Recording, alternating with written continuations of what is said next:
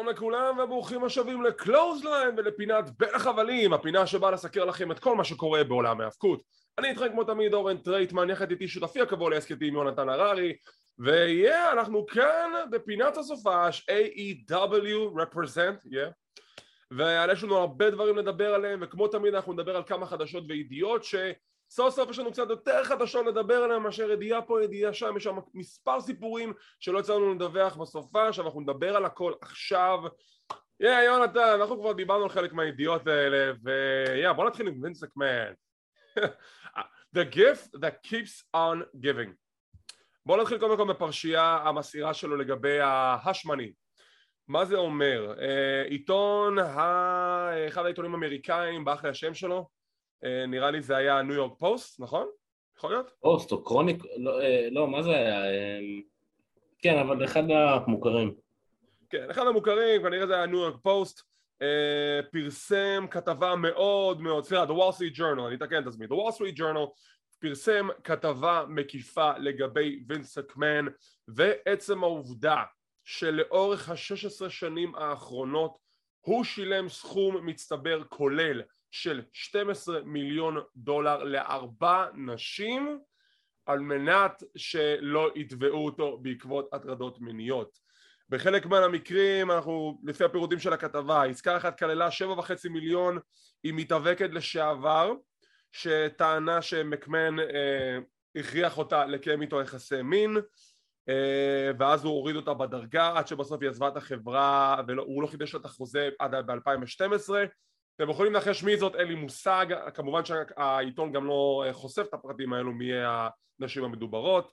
מקרה נוסף זה עם עוד מישהי שעבדה בחברה והיא טענה שמקמהון דרש ממנה תמונות עירום, או שהוא שלח לה תמונות עירום יותר נכון. בקיצור, מקרים מאוד מאוד מחרידים שזה נוגע לווינס מקמהון, ואנחנו האמת, אנחנו מופתעים מזה? אנחנו לא מופתעים, אני אגיד לך ממה אני כן מופתע.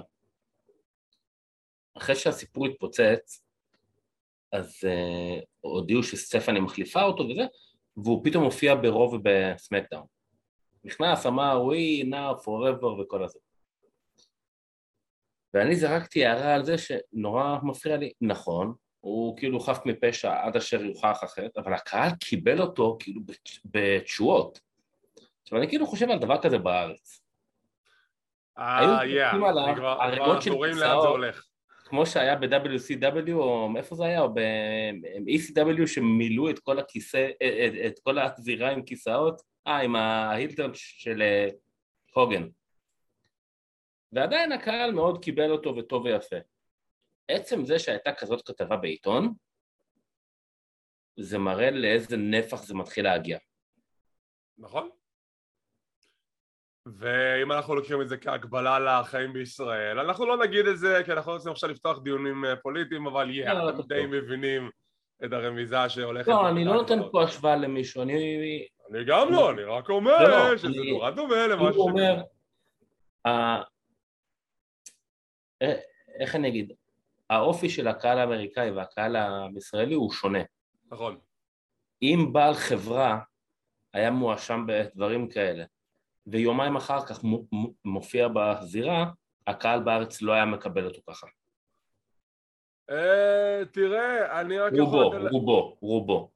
תראה, אני רק יכול לתת לך הגבלה לגבי משהו שקורה בחיים הפוליטיים בישראל, ולהגיד לך שהצדק לא איתך, כי עובדה שאם כבר אנחנו ניכנס לסוגיה הזאת, ממש בקטנה, ואנחנו ניגע בזה, כשיש דמות מאוד בחירה שמואשם בפשעים מסוימים, אז עדיין אנשים מקבלים אותו.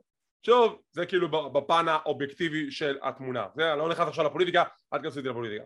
אוקיי, עכשיו, אם חשבתם שזה הסיפור היחידי שנדבר לגבי וינס מקמהון, טעיתם, כי יש עוד סיפור, והסיפור השני הוא זה שווינס מקמהון היה אמור להיות כוכב בסדרת דוקומנטרית מאוד מאוד גדולה בנטפליקס, הפקה של מיליונים, ונכון להיום, או יותר נכון אתמול, מקורות בנטפליקס הודיעו שהפרויקט בוטל. פרויקט בוטל בפרויקט שהשקיעו בו מיליונים, לפי כל הדיווחים שקראתי. זה סדרה שהייתה אמורה להיות עליו?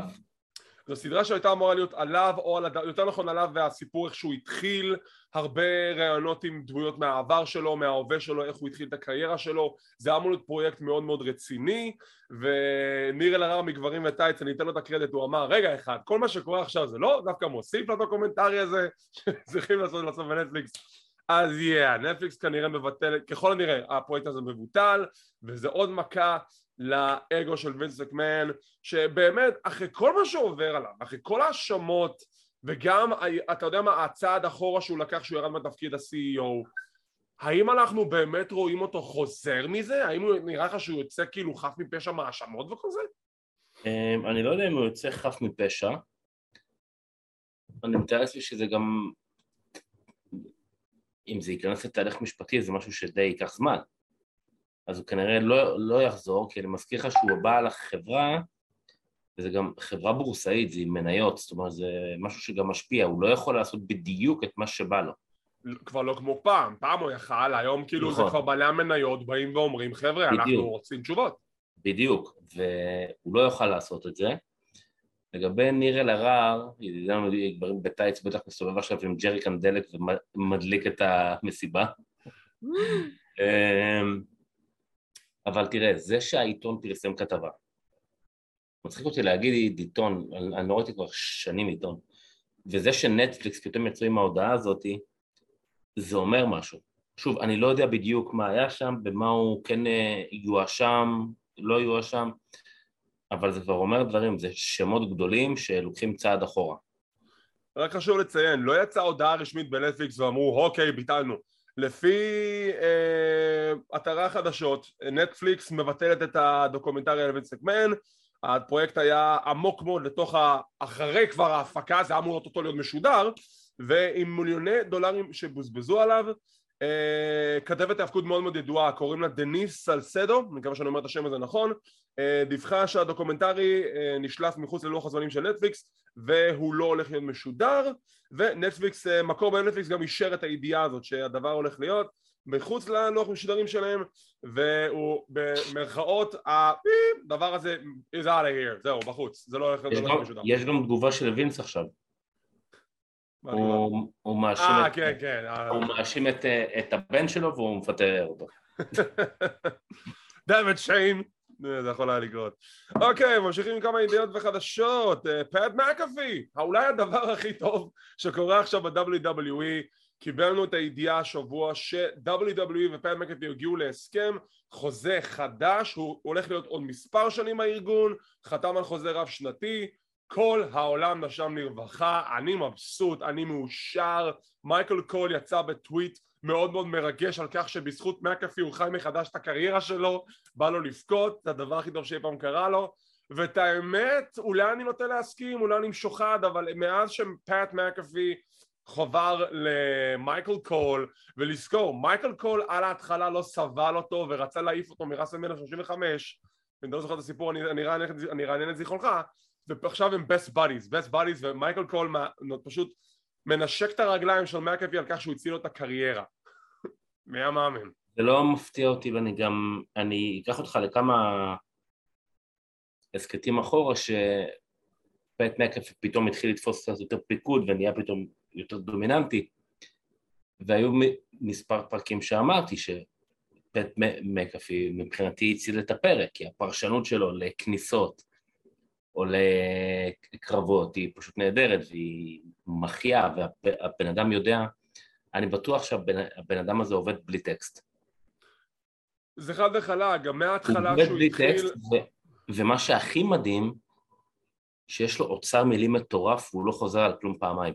זה הזוי, זה פשוט, התיאורים שלו לקרבות, לכניסות, למובים, הוא לא חוזר על כלום פעמיים. אבל זה היופי בו, גם מההתחלה כשהוא נכנס לג'וב, אז מההתחלה אתרי החדשות דיווחו שיש לו יד חופשית. WWE בכוונה לא מגבילים אותו במה שהוא צריך להגיד, הוא לא מוגבל בטקסט, הוא לא מוגבל בתסריט, כמו שאר האנשים שעובדים בחברה, והוא יכול יותר להתבטא במה שהוא רוצה להגיד על המדווחים. ואנחנו ראינו את זה פעם אחר פעם, שהוא לא הולך לפי התסריט, הוא משתגע, כל הקטע שהוא רוקד על השולחן שנקמורה נכנס, אני בדי בטוח שהוא ילתר את זה מההתחלה, שזה עכשיו פשוט נהיה השטיק שלו, מייקל קול, אני לא יודע איך להגיב, וכן, כאילו, הוא ברכה משמיים.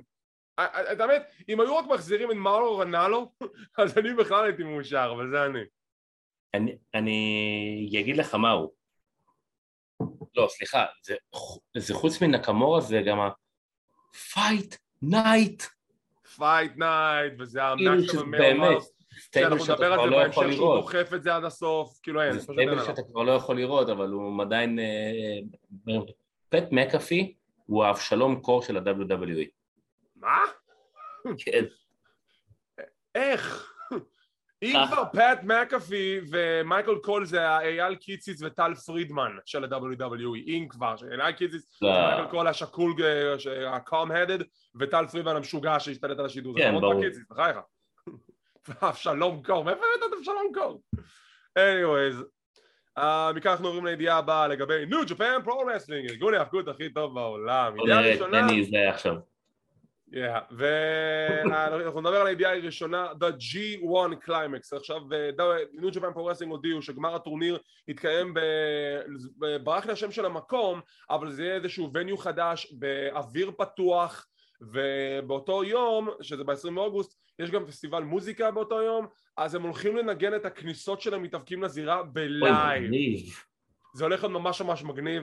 זה יתקיים ב-20 באוגוסט, ובנוסף, תרשמו את התאריכים, 5 ו-6 בספטמבר, יש עוד מופעים של ניו ג'פן, ובאותם מופעים, זהו, the band is back together, הקהל סוף סוף יכול להתבטא, הרשו לו יותר לצעוק, ולעודד ולצעוק בוז, לא רק מחיאות כפיים, אנחנו נרגיש את הקהל החי הזה. היה אסור עד עכשיו? מה? היה אסור? ביפן ההנחיות של נגד הקוביד הן מאוד מאוד נוקשות, ובהתחלה בכלל היו אסור אוהדים, וכשהם אישרו אוהדים זה רק כמות מסוימת, והיה אסור להם לדבר. מסכות על הפנים כל הזמן, רק מחיאות כפיים, אסור להתבטא, אסור. ועכשיו הם סוף סוף הגיעו לנקודה שהמצב ביפן קצת נרגע, הם יכולים לעודד שוב כמו פעם. איזה כיף, יואו, זה הולך לשם את כל התמונה. יש לי שאלה לכל מי שלא בקיא ביפן כמוך. ה-G1 Climax זה בעצם על ה-World Heavyweight Champion, מה שעכשיו מחזיק ג'יי ווייט, נכון? וזה אותו דבר כמו הסופר ג'וניורס. אותו דבר, פשוט במהדורת ה-Heavyweight. מסוימים ועולה אותו דבר כמו ה-Heavyweight, תחשוב שהסופר ג'וניורס זה היורו, וה-G1 זה המונדיאל. אוקיי. אני מעדיף את היורו, אבל סבבה. והמונדיאל הנהדר הזה הולך להתחיל ב-16 ביולי, עוד שבוע מהיום, ותהיו בטוחים שקלוזליין הולכים לסקר את ה-G1. יונתן, אתה מוזמן להצטרף, אם אתה לא מבין, ניר בהצלחה. הפרשן המדיני שלנו ניר אלהרר לעניינים יפנים, זה הולך להיות מגניב. ומכאן... זה חודש? כן, עוד שבוע מהיום. לא, הטורניר חודש? הטורניר הוא, כמו שאמרנו, מה-16 ביולי עד ה-20 באוגוסט, זה בערך חודש וקצת. לגבי התכנון שלו, שאנחנו נתחיל לדבר על ה-G1 Climax, אנחנו גם נסביר לכם בדיוק מה יהיה הסדר קרבות בכל יום, כי הם עשו לנו חיים קלים הפעם, זה לא הולך להיות ממש ממש ארוך, זה יהיה חיים קלים, זה יהיה איזה חודש, אנחנו נדע איך לאזור כוחות ואיך לסקר את זה בצורה שלא תגרום לכולנו לצאת משוגעים, כמו שעשינו בסופר ג'וניורס. אורייט. מכאן אנחנו עוברים לסיקורי תוכניות השבוע, ואנחנו מתחילים עם NXT UK, נעבור ל-AEW RAMPAGE ונסיים עם Friday Night SmackDown. עכשיו NXT UK, אני לא אכנס לסיקור הפרק במלואו כמו הפרקים האחרים שנדבר עליהם, כי קודם כל זה פרק החזרה שלי ל-NXT UK, ורציתי לתת את דעתי הכללית לגבי מה אני חושב על המוצר, אחרי שהצלחתי להשלים חצי שנה ברצף, שזה היה פשוט מטורף מבחינתי. קודם כל, אני בעבר אמרתי, NXT UK זה אולי המוצר הכי איכותי שיש ל-WWE להציע, מבחינת טיב הקרבות, מבחינת הסגנון שיש להם שם, האווירה שלהם שיש להם שם, ונכון, הקוביד פגע בהם מאוד מאוד חזק ומאוד מאוד קשה, אבל הם הצליחו להתעלות, ואחד מהנקודות שהם הצליחו להתעלות בהם זה ליצור דיוויז'ן שלא קיים באף ברנד אחר ב-WWE, וזה גביע המורשת. אני מת על הקונספט של גביע המורשת, אני חושב שזה אחד מהתארים היותר מעניינים ש-WWE יצרו בשנים האחרונות, וזה יוצר משהו ייחודי לברנד הבריטי. כיום האלוף שם זה נועם דר, בשבוע הבא הוא יגן על הגביע הזה מול מרק קופי, לאחר שהוא כבר ניצח את שני חברים האחרים בגאלס שזה ג'ו קופי ווולפגנג, ובכלל אני ממש מבסוט על נועם דר משלנו, represent וכל השטיק שלו שם עם שעה סיימולס, ששעה סיימולס הוא בעצם הוא סוכן הימורים שלוקח הימורים על הקרבות של נועם, זה פשוט אחד הדברים האדירים. כמו כן, הסיפור הגדול שיוצא מ-NXT UK, טרנט 7 בגד בחבר הכי טוב שלו, טיילר בייט, הוא עכשיו ההיל הכי... כן, הוא בגד בו לפני שבועיים, שהם הפסידו את אליפות הזוגות לאשטון סמית ואוליבר קרטר בקרב משולש עם די פאמילי, וזה פשוט, כאילו זה מדהים, טרנט 7 בגד זה משהו שלא הייתי מאמר עליו בחיים. זהו, ועכשיו טרנט 7 הוא ההיל מספר 1 ב-NXT UK, ובצדק, ותקשיב, זה מרגיש לי כמו גרגנו וצ'מפה, זה כזה, זה עד כדי כך, הקרבה ביניהם הייתה כזאת טובה. כן, לא, אתה כאילו הפתעת אותי עכשיו, אני עכשיו הולך לראות גם את אתה לא רואה NXT UK? תתבייש לך, תראה NXT UK. לא, אני רואה אימפקט, אבל אני הולך לראות את 3 פרקים האחרונים, אני לא מבין עדיין איך טרנט 7, איך לא הגיע עדיין למיין רוסטר ב-WWE, ל-AW, לא יודע, משהו. תקשיב, אם זה היה תלוי ב-WWE, אם היו זוכרים שהוא בכלל עובד בחברה, אם הוא היה מגיע עכשיו ל-NXT, רגיל לו הוא אחד המטורפים. תקשיב, הוא היה מגלח את הזקן, זה מה שהוא נותנים לו לעשות, שלא יעזו לגעת בו. תן לו להישאר ב-NXT UK, שיהיה היל. הוא אחד המטורפים. עכשיו, כמו שאמרנו גם, שדיווחנו במהדורה הקודמת שלנו, האליפות של NXT UK היא וייקנט, איליה ג'וגולוב נפצע, אבל עדיין הפרק הזה הוא הוקלט לפני סדרת ההקלטות הבאות, שם איליה ג'וגולוב ויתר על האליפות, אז עכשיו הוא ביצע למעשה פרומו שהוא הולך להילחם נגד וולפגנג.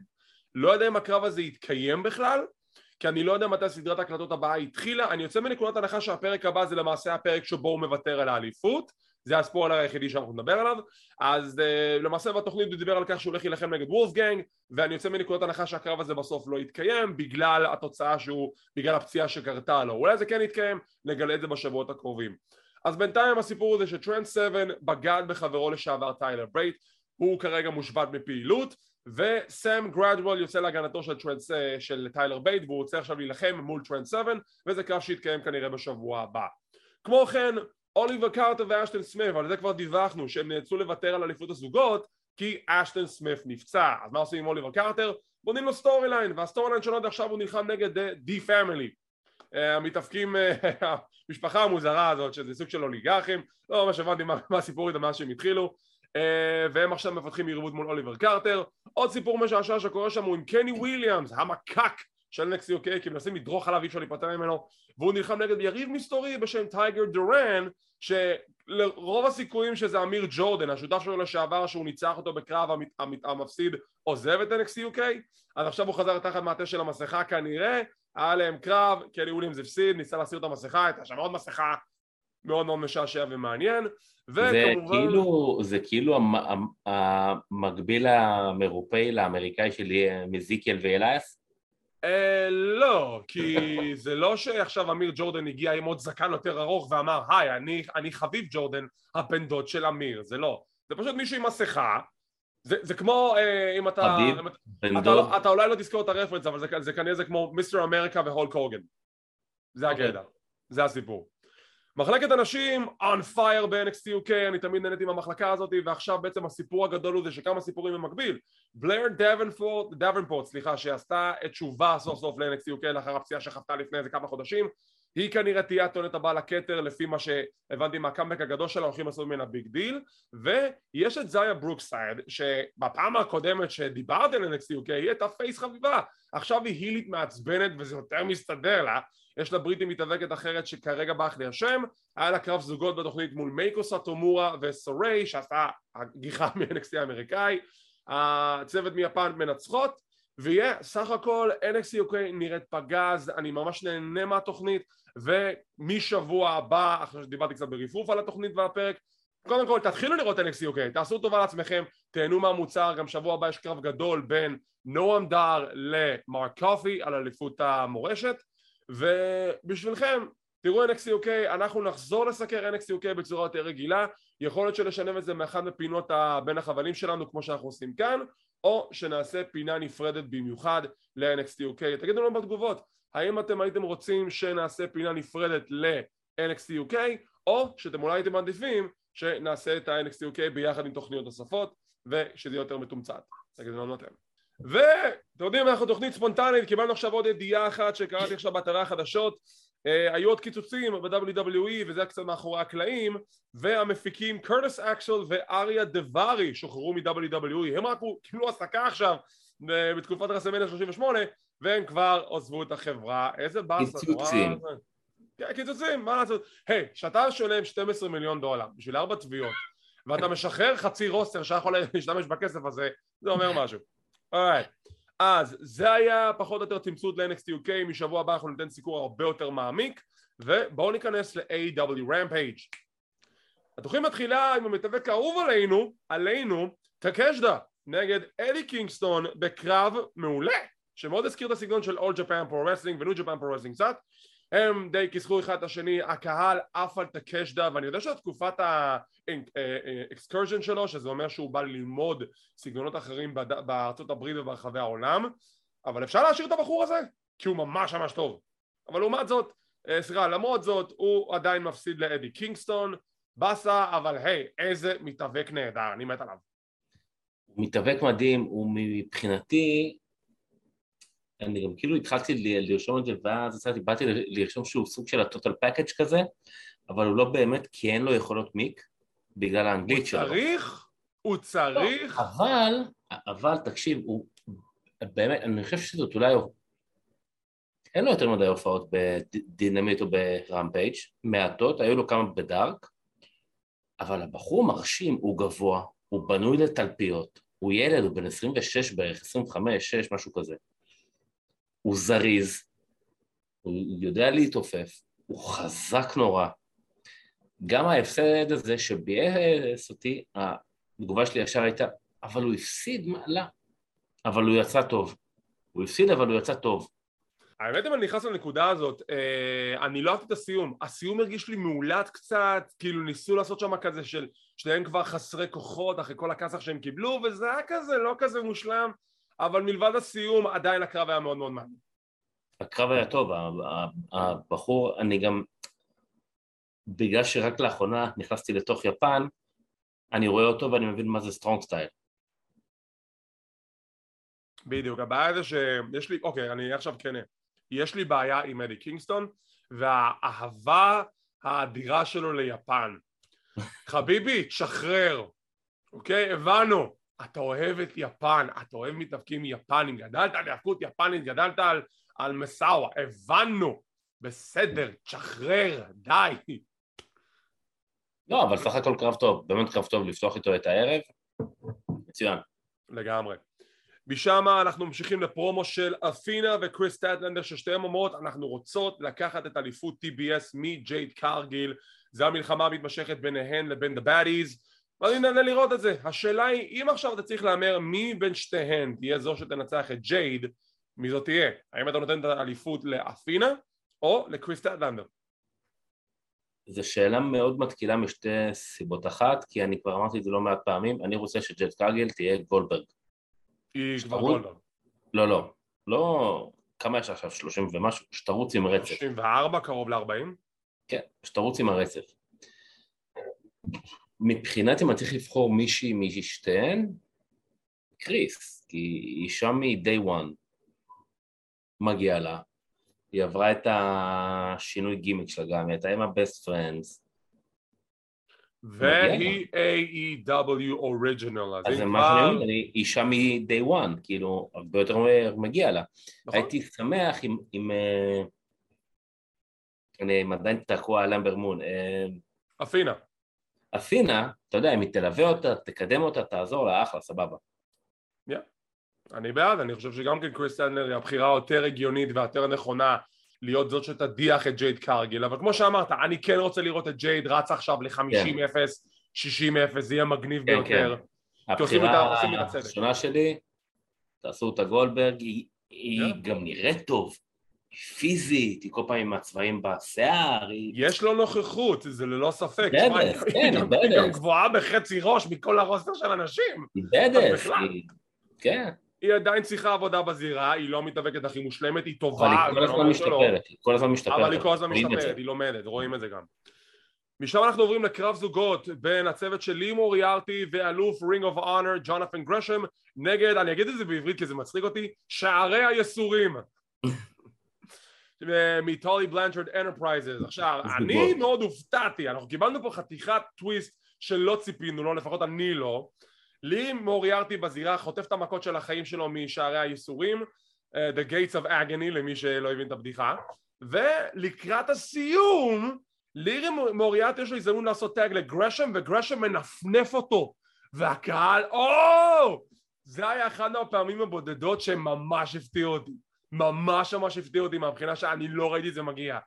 גרשם בוגד בלי מוריארטי, מחבק את טולי בלנצ'רד, לי מושמד בזירה על ידי שערי הייסורים, ולאחר מכן מאחורי הקלעים ג'ונתן גרשם מודיע שהוא חתם עם טולי בלנצ'רד ועכשיו הוא חזר להיות היל, כי הקטע המצחיק הוא זה שהוא סיים ברינג אוף אונר הוא היה היל, הוא לא היה פייס, ואז כשהוא הגיע ל-AW הקהל כמובן התלהב ממנו, אז הוא ניד שעכשיו הוא היל, אז עכשיו הוא היל עם טולי בלנצ'רד בפינה שלו, אלוף רינג אוף אונר, אני בעד. אז קודם כל כיף לו, כי הוא גם אלוף, הוא גם בן זוג של ג'ורדן גרייס, אז איזה כיף. שמע, זה היה אחד הטוויסטים, אני מודה, שבחיים לא הייתי מאמר עליהם, וגם מתחילת הקרב, לין מוריאטי נכנס, ואז הוא נכנס איתו, ואני כאילו אומר, אוקיי, אז זה הם כביכול עכשיו צמד חדש עם טוני בלנצ'רד, אז חייבים להרים אותם קדימה, אבל מה, הם עכשיו יפילו את האלוף של רינג אוף אונר? כאילו, איך זה יוציא אותו? ובמהלך הקרב, אני רואה את לי מוריאטי פשוט מפרקים לו את הצורה, ואני אומר, טוב, נו, אז הוא תכף ייתן את זה. והוא בא לעשות לו, והוא כאילו... ואני... זה היה יפהפה, זה היה... פתאום אני כזה, אומייגאד, מה היה פה עכשיו? רגע, הוא עושה עכשיו הילטרן, כאילו? זה היה הילטרן נהדר, אני אהבתי את זה. זה היה מדהים, באמת מדהים. והוא גם אחרי זה הסביר למה הוא עושה את זה.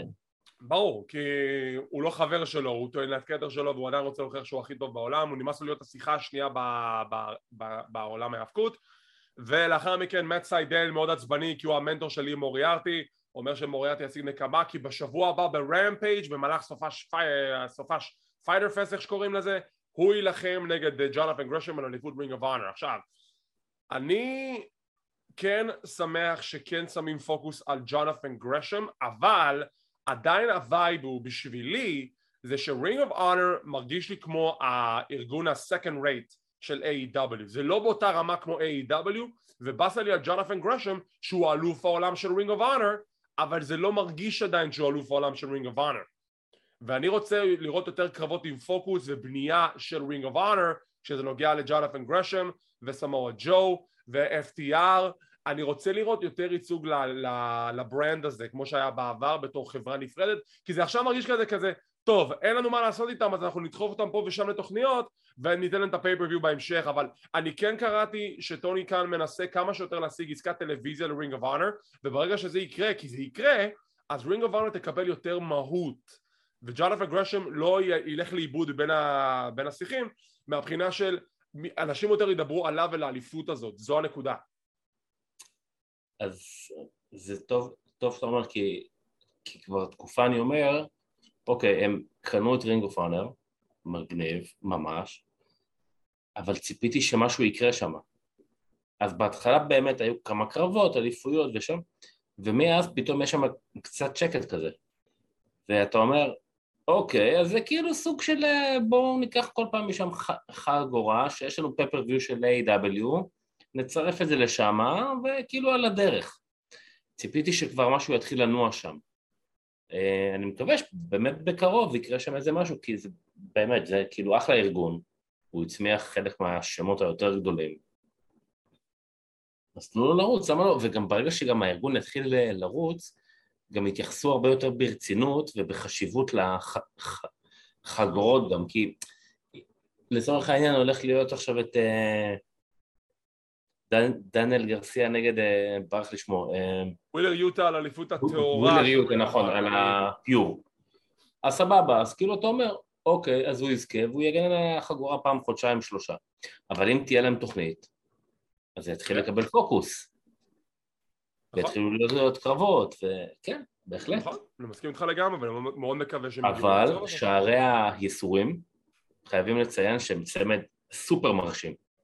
הם צוות סופר מרשים, אני כן התבאסתי שאחד מהם הוא היה חלק מחבורה אחרת של שיין טיילור פרומושנס, שהיה כאילו כזה צוות של 4-5 מתאבקים שהגנו על אליפות ה-6-man tag והם היו מעולים, אז בסה לי שחלק מהם הוחתמו חלק לא, אבל אני שמח שכאן מצא את המקום שלו ב-AEW וב-Ring of Honor לפחות. משם אנחנו רואים פרומו של אדי קינגסטון שרוצה נקמה על מה שקרה לרוביסו, הוא רוצה את קריס ג'ריקו, הוא רוצה אותו בפייטר פסט לא השבוע, בשבוע לאחר מכן, והוא הולך לקבל אותו בבארבד ווייר דף מאץ'. תעצור פה. היה איזה משהו שלא הבנתי, שהם אמרו שיש שם משהו מוגן בתוך כלוב, קרישים, משהו, מה עושים שם? לא, אני אסביר לך מה הסיפור. ב-WWE ובעבר הרחוק כמובן, כשרצו להיפטר מהמנהל שלא יתערב מהקרב, הם תלו אותו מעל כלוב קטן כזה שכזה כאילו כמו כלוב קרישים. היה עם, כן. ג'ריקו ועבר, כן, בדיוק. אז זה מה שיקרה עכשיו, לפי מה שאמרתי, ה-JAS יהיו תלויים בכלוב מעל הזירה או משהו כזה, פלוס יהיה את ה-Death Match. Overbooking match, אבל אוקיי. כאילו אנחנו הולכים, כאילו, אני בגדול אני כבר רואה לאן זה הולך, זירה מוקפת בחוטי תיל על הזה, אבל כאילו... אל תשכח שבפעם הקודמת שהם עשו קרב כזה, זה הסתיים לא טוב מהבחינה שהיה בוטש רציני עם מוקסלי ועם קני אומגה. כן, בוא נקווה שזה לא יקרה הפעם. בוא אין חומרי נפץ, זה פשוט גדרות תיל. לא, זה barbed wire death match, כלומר אם זה death match, כן, אם זה death match זה אמור להיות עם הפצצה הזאת, אמור להיות. אולי עושים תיקון. אולי זה לא explosive death match, אני לא יודע, אבל כאילו מה שיהיה שם, בוא נראה, פשוט נקבל את זה ונראה מה יהיה. בגלל שהוא וויזרד. נכון. משם אנחנו מקבלים קרב זוגות בין סרינה דיב ומרסדיס מרטינז, אלופת הנשים של רינג אוף אונר נגד שתי מתאבקות לא מוכרות. הם בונים לנו סיפור ששתי אלו כבר היו צוות מאוד מאוד לגיטימי כבר כמה שבועות. אין לי מושג, אני לא רואה דארק ואני לא רואה את התוכניות המשניות, אבל כן. מסתבר שהם היו צוות. היה להם סוג של כזה אי הבנה לאורך הקרב, הן עדיין מנצחות, אבל בסוף סרינה דיב תוקפת את מרסדיס מרטינז, אז היא ככל הנראה הטוענת הבעל הכתר לאליפות הנשים של רינג אוף אונר. סרינה דיב על אליפות נשים, bring it, אני בעד. אז מה שבגדול קורה שם שכבר היה להם איזה עימות, צירפו אותם בכוח להיות צמד, גם בדארק וגם בדארק אלוויישן. עכשיו, כל פעם הן כמובן מפרקות כי הן שתיהן בדס רצחניות כאילו. הן מפרקות גם צמדים, אבל אתה יודע, לא שמות מוכרים בכלל. וכל פעם קורה איזה משהו, ההיא באה לעשות לה טג, ההיא מציזה לה את היד, ההיא באה להכניע, הזאת היא באה ולוקחת לה. אתה מדבר על אותו קרב או שאתה מדבר באופן כללי? לא, באופן כללי כרגע. אוקיי. מה שכאילו קורה.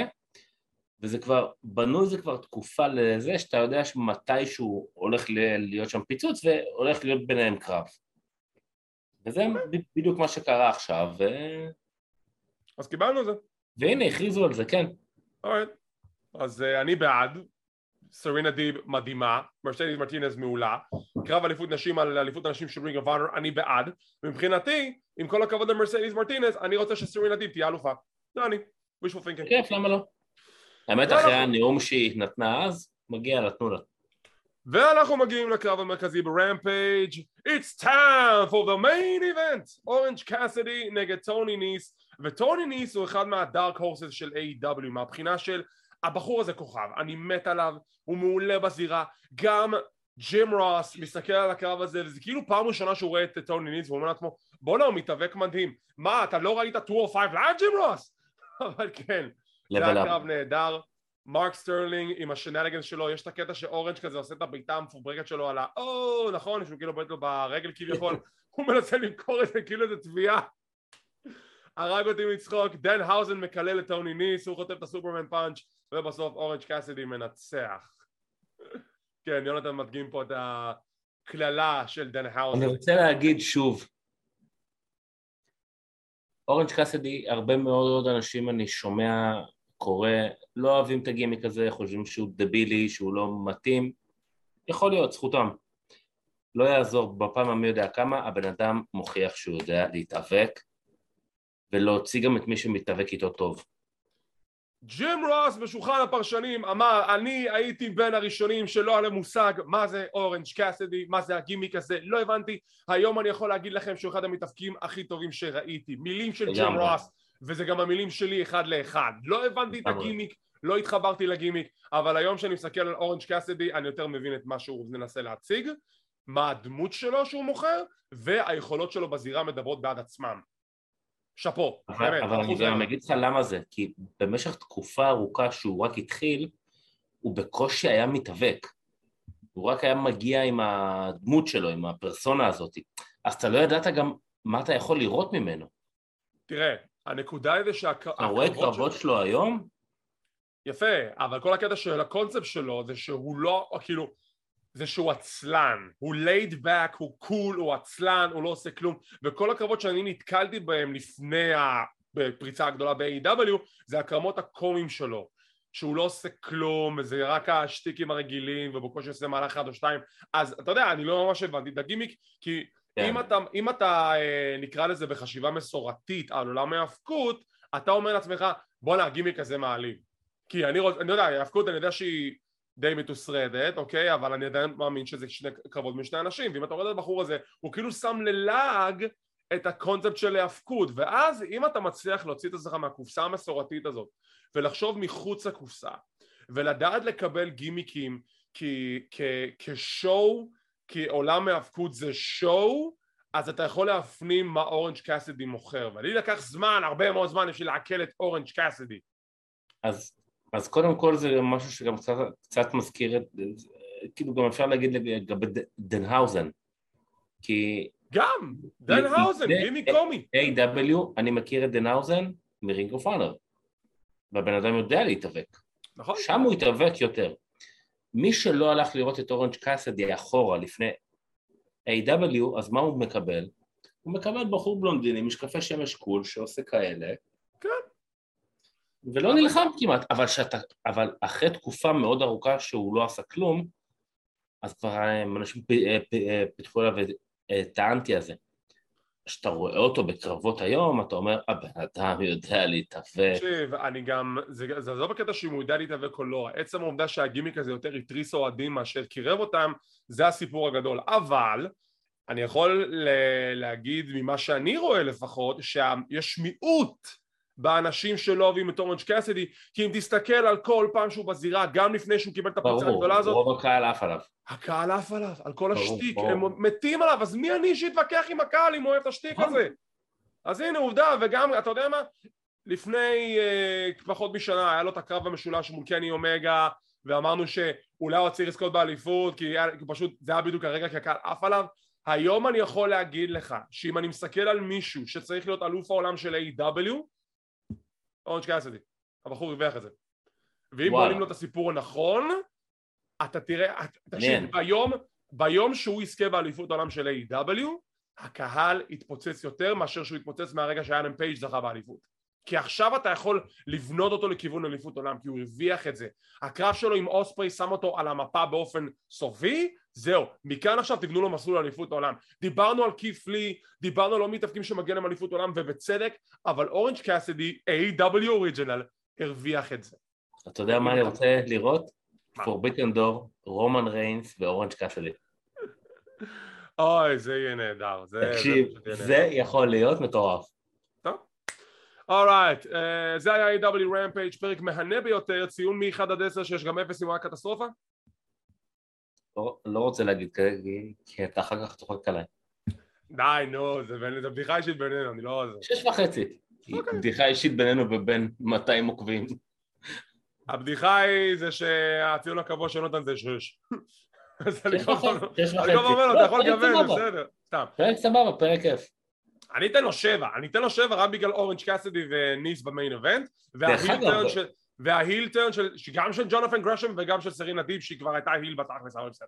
ואיך לא דיברנו על זה שדנהאוזן הגיע בתור עורך דין עם החוזה ועם העניבה. גדול. דנהאוזן הוא הצגה נהדרת. anyways, זה היה A.W. RAMPAGE. לגבי האירוע הבא שלהם, Ring of Honor, Death Before Dishonor, זה ישודר בעוד שבועיים, ביום שבת בעוד שבועיים, 23 ליולי.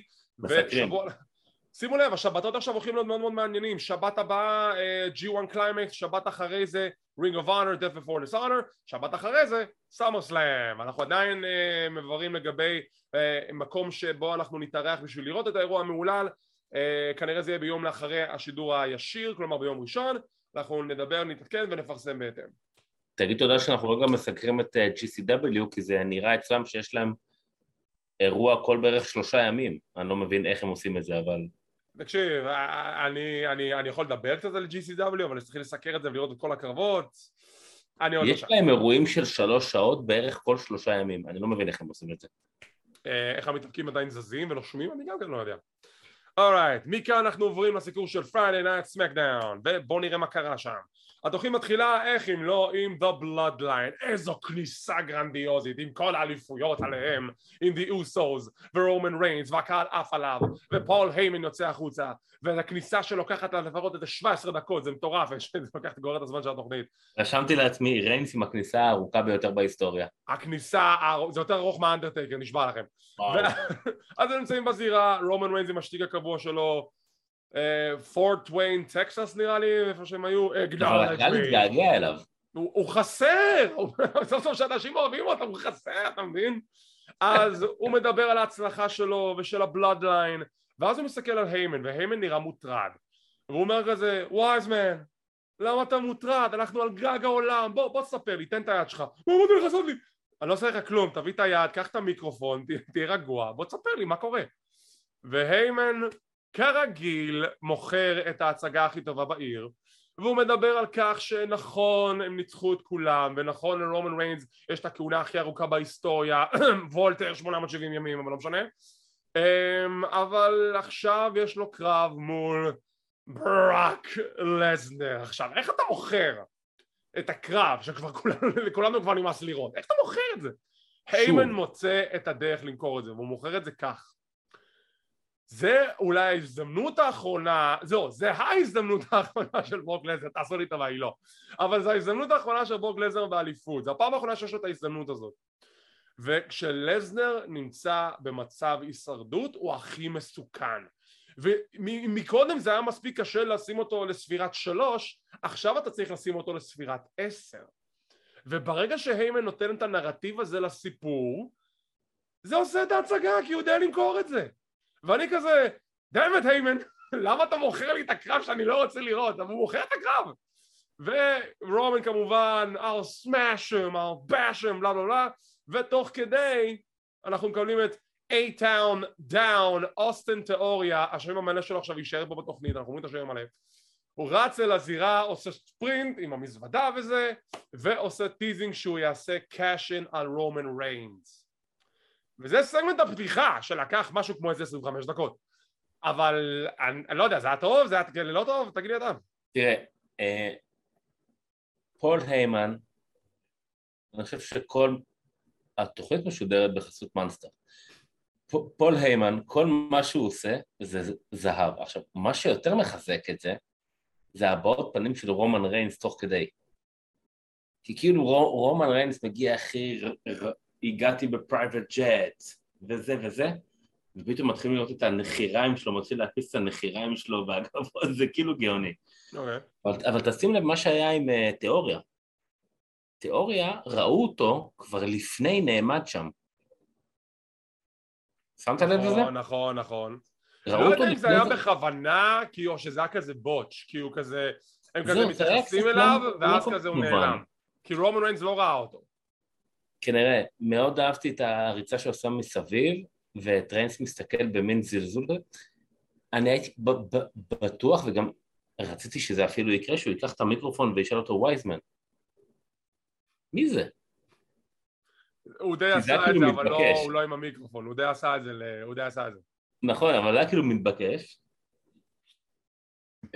הסגמנט היה סבבה, כי כמו שאתה אומר, פול היימן הדוש הזה שוב מכר לי את הקרב הזה, שכאילו כבר די, נו כאילו... אבל בסדר, סבבה. אבל כניסה נורא ארוכה, מאוד כאילו... היימן מכר לי עכשיו ג'יפ עם קרוון שבכלל לא רציתי, זה עד כדי כך היימן טוב. אז זה ככה התחילה התוכנית, וניגשים עכשיו לקו הראשון של הערב.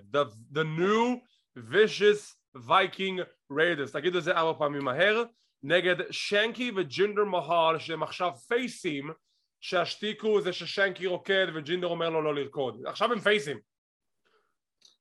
אני חושב שהפייס פה זה שנקי, ג'ינדר עדיין לא פייס. חכה, גם הוא בסוף התחיל לקרוא, you know. אם כבר אין מה לעשות איתו, אז תעשו את זה. אני כבר אמרתי פעם קודמת, אני אף פעם לא התחברתי לווייקינג ריידרס, דווקא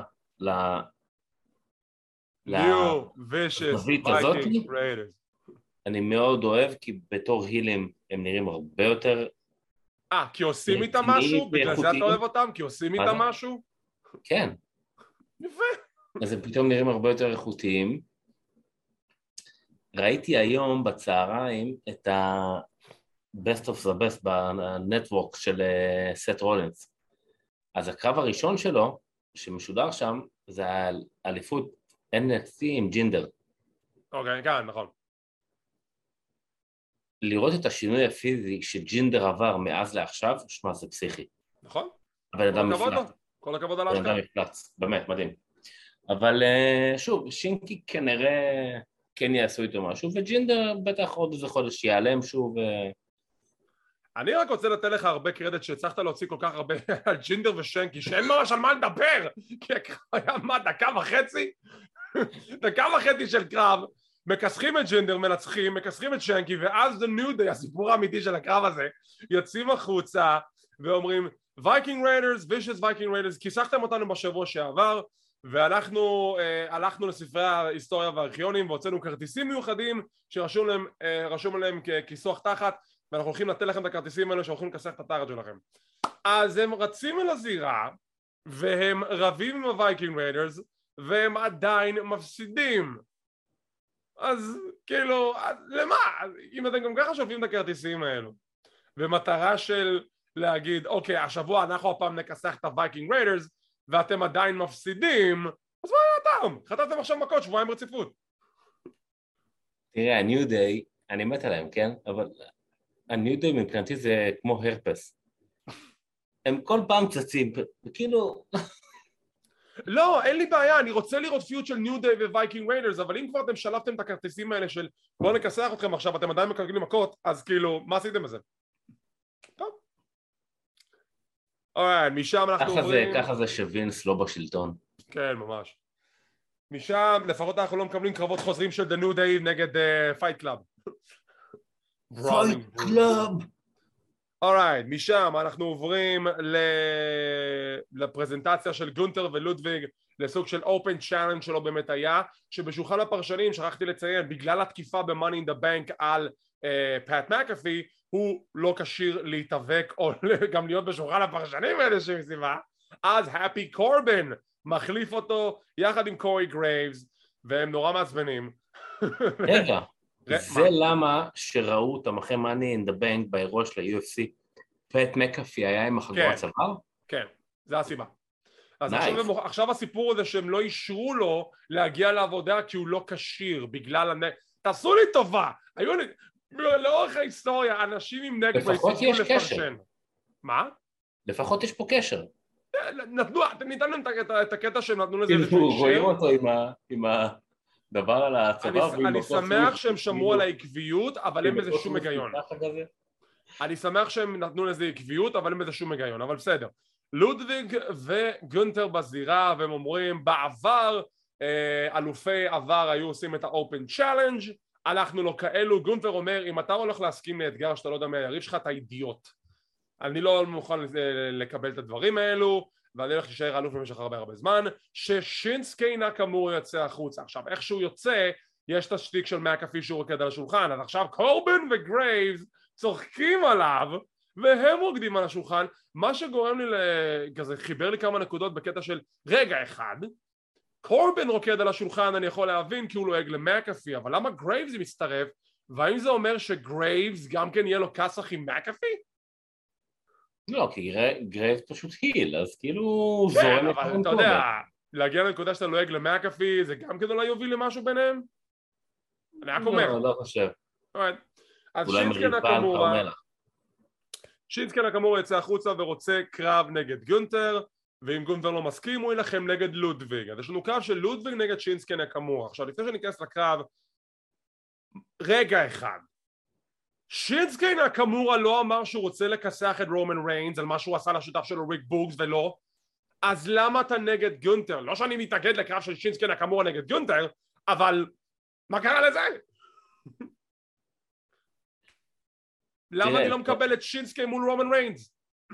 זה היה מבחינתי קצת מפתיע, כי ששינסקי יצא, אז כאילו, אני אומר, וואו, הוא מולו, בא לי טיל. זהב, שינסקי נגד גונטר זה ואז מני. הוא אמר לו משהו, אני לא זוכר בדיוק מה, אבל הוא אמר לו, אני בא בשביל זה, אבל עכשיו אני רוצה אותו. כי גונטר אמר שהוא לא מוכן להגן על התואר, אז אין לו בעיה. זה קצת הפתיע אותי, אבל זה היה טוויסט טוב לפרק.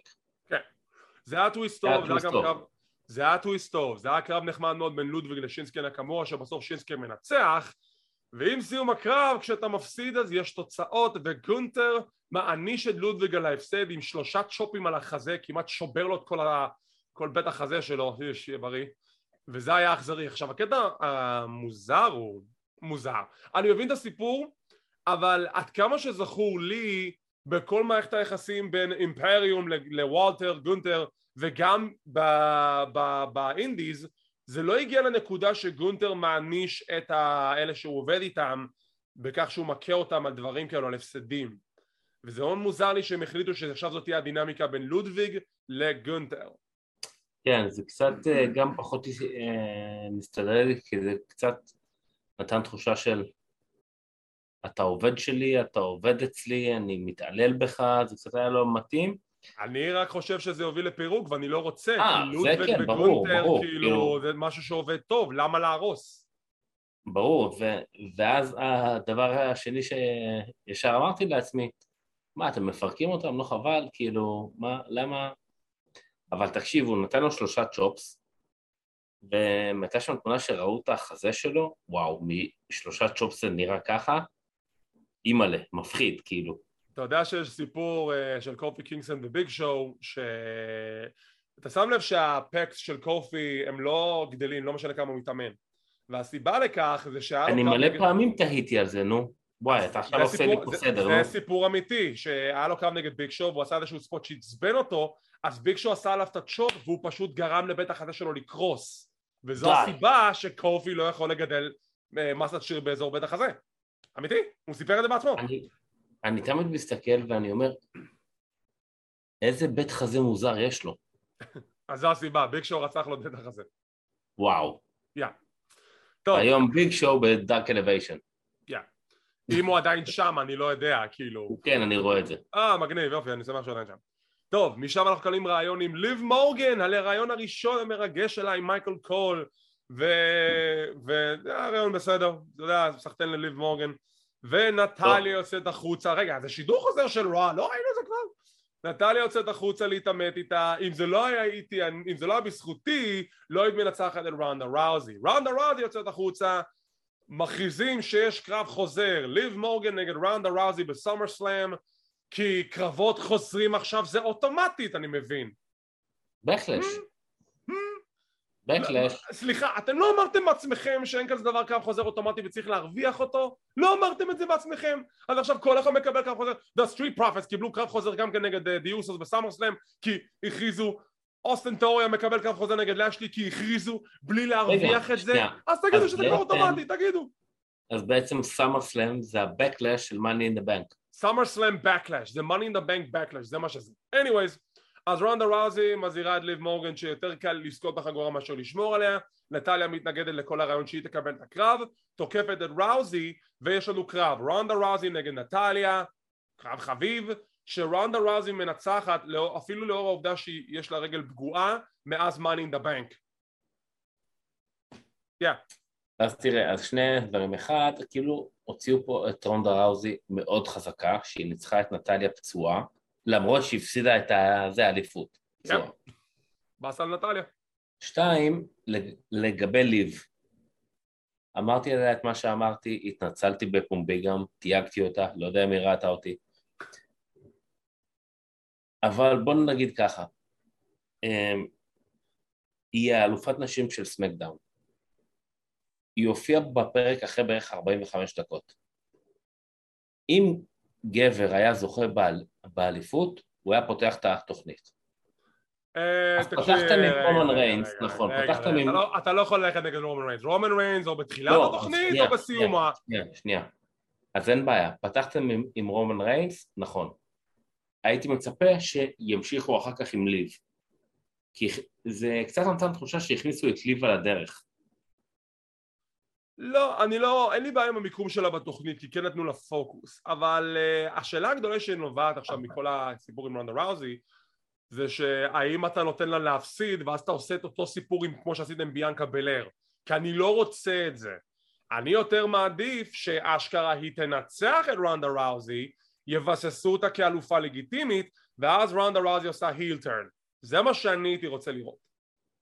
מה שכן, אם היא תנצח את רונדה ראוזי, אני מבין שהיא מאוד מתרגשת, גם הרעיון שלה בפרק הזה, ראו שהיא על סף דמעות, את חייבת לקחת את עצמך בידיים, אני מבין שאת פייסית. אני לא רגיל להיות במעמד הזה, אז כאילו למה שלא נתרגש? אבל להיות טיפה יותר ביצ'ית? דווקא זה שהיא ילדה טובה כזאת, זה דווקא יותר מה שהקהל מתחבר אליו. אנחנו נדבר על זה בהמשך, כי זה מתקשר למשהו בהמשך, אתה בטח מבין את זה כבר לאיזה כיוון אני הולך עם זה. אבל את צריכה להיות טיפה יותר ביצ'ית, ואת לא יכולה להיות כזאת נחמדה כל הזמן, אבל אני מבין ששוב, את סופר מתרגשת, אבל קצת תשאירי את זה מאחורה, כי זה כאילו הופך אותה לרכה מדי. לא חושב, אני חושב שזה הקטע שזה מה שיפה בה, שהיא כזאת עדיין הילדה הטובה, והיא לא מנסה להיות כאילו אמיתית. היא אמיתית, היא אותנטית, המילה היא אותנטית, וזה מה שהקהל אוהב ומתחבר אליו. כאילו ציטטה את סינה וסבבה, אבל המשפט של סינה זה היה כאילו לא. אבל דרך אגב, גם שהיא תקפה את רונדה, ואז ליב באה לעזור לה, גם שם היא פתאום הייתה נראית קפואה לרגע, כאילו... כן, אתה יודע, להיות במעמד הזה פעם ראשונה, זה כזה, אתה יודע. גם, ועדיין רונדה ראוזי נותנת את הפרומואים הכי גרועים בהיסטוריה, אבל בסדר. וואו, כן, היא נוראית. טוב, יש לנו רעיון עם ג'רו מקנטייר שהכריזו לנו הערב שהוא הולך להילחם נגד שיימוס בקרב שהזוכה בו יילחם נגד האלוף האוניברסלי המאוחד בקלאש at the castle בקרדיף ווילס. לא, חכה, יהיה גם סיפור בהמשך שאנחנו נדבר עליו, אבל עצם העובדה זה שהם הכריזו במדיה החברתית כמה שעות לפני תחילת התוכנית שאנחנו מקבלים את הקרב הזה והזוכה יילחם נגד מי שיהיה אלוף אוניברסלי, יוצא מנקודת הנחה שזה אולי יהיה רומן ריינס בקלאש at the castle. אוקיי, זה הוא נותן את הרעיון, הוא אומר שילחם נגד שיימוס, הוא מסביר על ההיסטוריה שלהם רבת השנים ושהוא ינצח את שיימוס. נראה מה קורה עם זה בהמשך. משם אנחנו מגיעים לעוד סגמנט נהדר של מקסימום מייל מודלס שמציגים את קולקציית הטניס הנהדרת שלהם עם מסה ומנסואר. כן, חגי, זה מנסואר וזה מסה. אני יוצא על חגי מגברים בטייס שאמרת השם שלנו לא נכון בפודקאסט של ערוץ הספורט. חביבי, אם אנחנו מדברים על דברים האלו צריך להגיד את השמות נכון, אז זה באהבה לי אליך, לא משהו אישי. אז תגיד לי מה שאתה חושב, תגיד לי מה שאתה רוצה, אני מת על זה, ואני נהנה לי כל רגע, ו-LA נייט או מקס דופרי מוכר את זה כל כך טוב שהוא מדבר על הקולקציה, והוא מדבר על מסה ומנסואר, וזה כל כך כיפי וזה כל כך שטותי ואני מת על זה. סורי, אני בוחר להתעלם מזה, אני מרגיש נפגד עם מה שעשו עם LA נייט. דוד, בזבוז זמן של 10 דקות, וזה הבזבוז זמן, אחד מהטובים שאי פעם היו לי בתוכנית. אני מרגיש שבגדו בי עם מה שעשו עם LA נייט. אני לא... עוד אחרי שלקחו לי אותו מאימפקט בכלל. ומה NWA גם אל תשכח, תקשיב, מקס דופרי מוכר את ההצגה, דופרי. אמרתי, דופרי, מקס דופרי, מוכר את ההצגה, הוא מוכר את הגימיק, אני לא יודע כמה זמן הוא ישב על הטקסט בשביל להגיד את המילים במדויק כדי שלא יטעה, אבל זה כל כך טוב, אני כל כך נהנה מהשטות הזאת, שאין לי שום סיבה ליהנות ממנה, אבל זה כל כך מצחיק. מנסואר מת על השטות הזאת, מסי עדיין כזה מתרגל על הקטע של הגימיק, רואים שקצת כזה לא נוח לו כזה, אבל זה בסדר, he'll get there, וזה כל כך כיפי וזה כל כך מצחיק, ואני כבר מת לראות את הקרב הראשון שלהם בזירה. אני מת על זה. Maximum Male Models, Triple M, אני בעד. לא יודע, קשה לי עם זה עדיין, אני לא שמה עדיין. נראה את הקרב הראשון שלהם. משם יש לנו רעיון עם אוסטין תירי ועם קיילה ברקסטון, ואני הולך לדבר על משהו עם קיילה בהמשך, אבל היא כזה אומרת לו, זה לא קצת שחצני מצידך לחשוב שאתה הולך לתות על רומן ריינס, והוא אומר לה, תקשיבי, זכותי להיות שחצן, אין לי בעיה שאנשים שונאים אותי, אבל לי יש עכשיו תוכנית, והתוכנית היא שאולי בסוף סאמרסלאם, בסוף ה-Last Man Standing, אני אעשה את הקאשין או על רומן ריינס או על לזנר, אבל שיהיו בטוחים שאם יש לי את ההזדמנות אני אעשה קאשין ואני אהיה האלוף האוניברסלי הלאומי או whatever, הכי צעיר בהיסטוריה. איך שהוא עוזב, מוס נכנס לתמונה, רידיק מוס או מדקאפ מוס, ואומר, הייתי רוצה לקחת כל המזוודה הזאת ולדחוף לו לפה. ואני כזה, מה? מה אתה רוצה לעשות? במקום לקחת. כן, ואז מוכרז הקרב לשבוע הבא, מדקאפ מוס נגד תיאוריה בסמקדאון. אוקיי, אז פה חשבתי איזה משהו שקרה לדעתי, טוב, אתה עם הזיכרון הטוב, מי איבד מזוודה בקרב? אורטיס זה היה? אורטיס איבד, הוא הפסיד את המזוודה לדמיז, וגם מיסטר קנדי הפסיד את המזוודה לאדג', זה כבר יש לזה תקדימים בהיסטוריה. זה כאילו קורה? זה לא הולך לקרות, שכח מזה. ממתי זה קורה? כאילו מה, באיזה קטע זה מגיע? כאילו למה? באיזושהי נקודה, אם יש להם סטורי ליין בין שני יריבים, ויש לו מזוודה, אז לפעמים יש נקודה שכאילו... לא, אבל כאילו לא הודיעו שהקרב הולך להיות על זה. לא, סתם קרב, זה לא על המזוודה. דרך אגב, גם המזוודה הייתה על הקרב עם רוב אנדם. זה דרך אגב צריך להיות קרב טוב, שניהם. כן, אני בעד, כאילו, אין לי בעיה, צריך לעשות משהו עם אוסטן לפני הקרב שלו מול לשלי בסאמרסלאם, ולמה הוא נלחם נגד מוס, כי חסר מתאבקים? אוקיי, בסדר. אבל זה בקלאש. זה בקלאש, אוקיי. משם אנחנו עוברים, אוקיי, זה סיפור בעד עצמו, ועל זה בדיוק דיברתי לגבי המתאבקת הרעה, הביצ'ית כמו שאתה אמרת. אמור להיות קרב זוגות בין אליה ולייסי אבנס מול שוטסי ושיינה בייזלר. אליה יוצאת אל הזירה, ואז לייסי אבנס יוצאת אל הזירה. היא יוצאת, היא כזה, יאללה, קדימה! ואז כזה, רגע אחד, היא חוזרת בחזרה, עוד פעם יוצאת החוצה, הקהל חצי מעודד חצי לא, יאללה, ואז טוב, פעם שלישית, אחרי הפעם השלישית היא כזה, אני לא מבינה אתכם, לוקחת את המיקרופון ומתחילה לצאת על הקהל.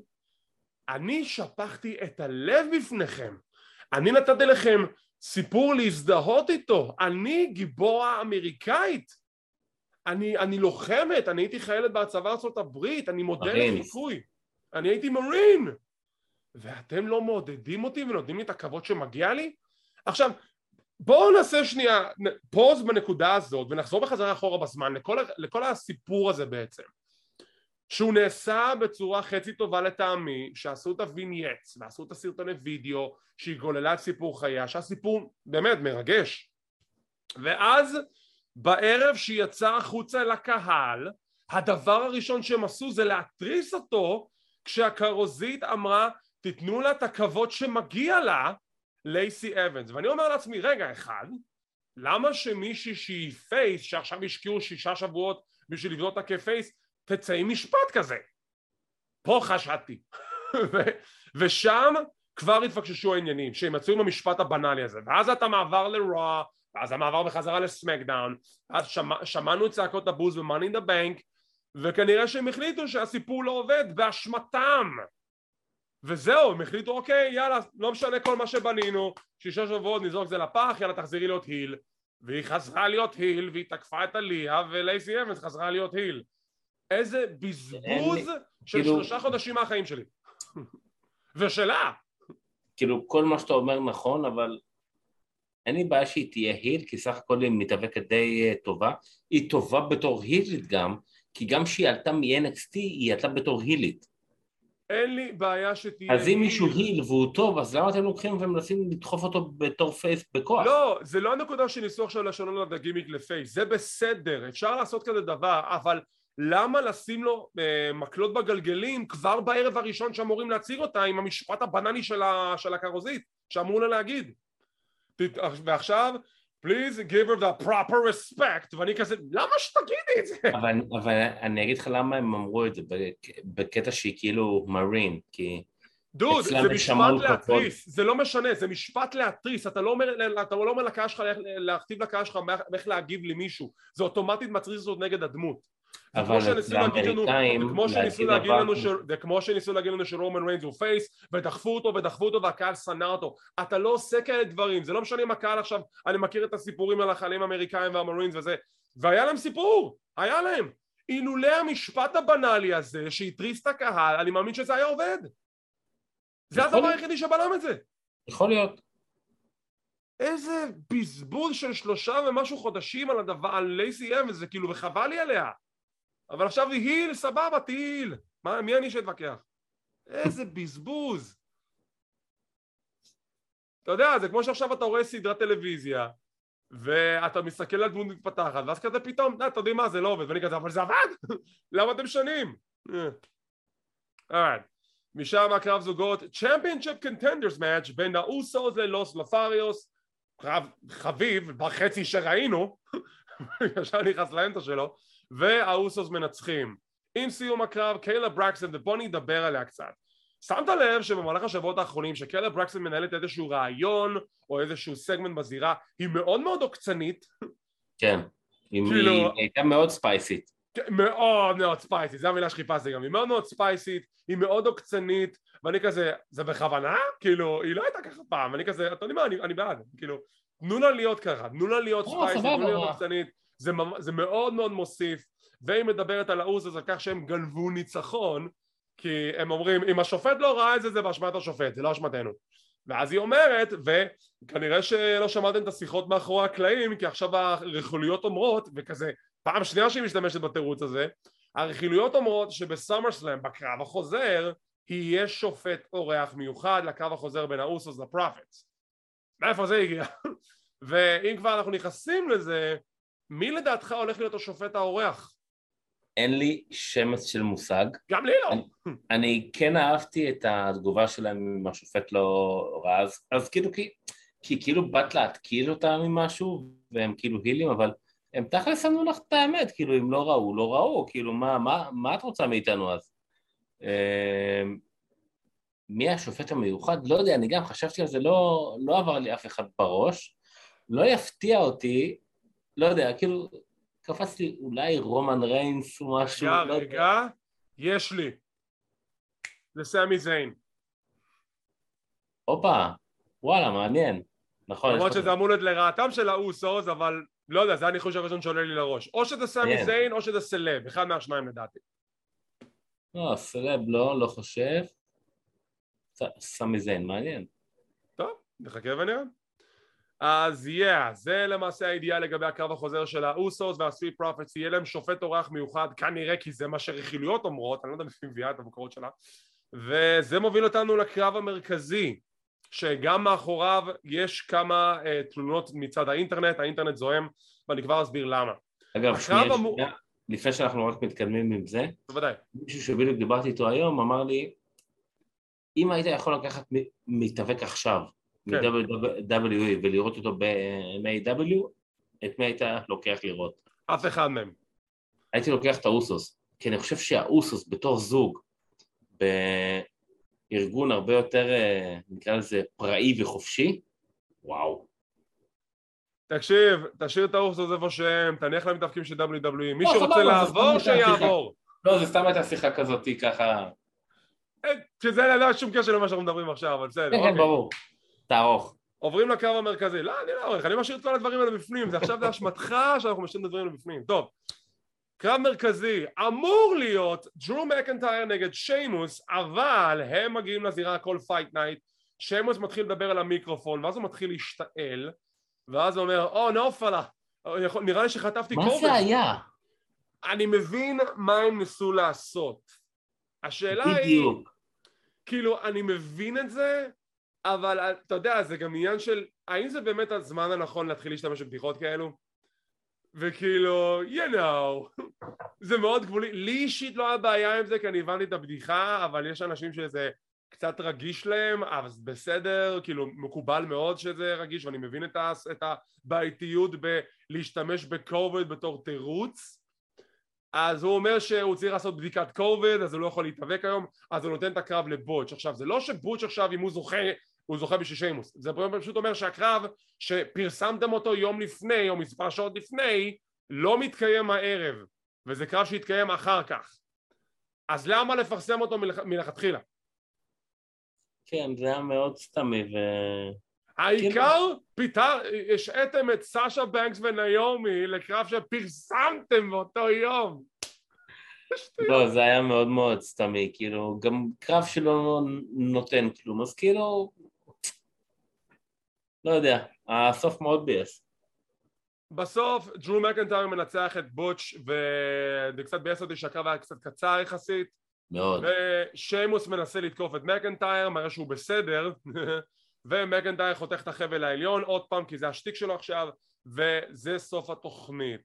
אז אנחנו לא מקבלים את הקרב שהבטיחו לנו, אנחנו לא מקבלים את התוצאה שהבטיחו לנו, כי דרו מקנטייר לא ניצח את שיימוס ולא ניצח את בוטש בשביל לקבל את ההזדמנות.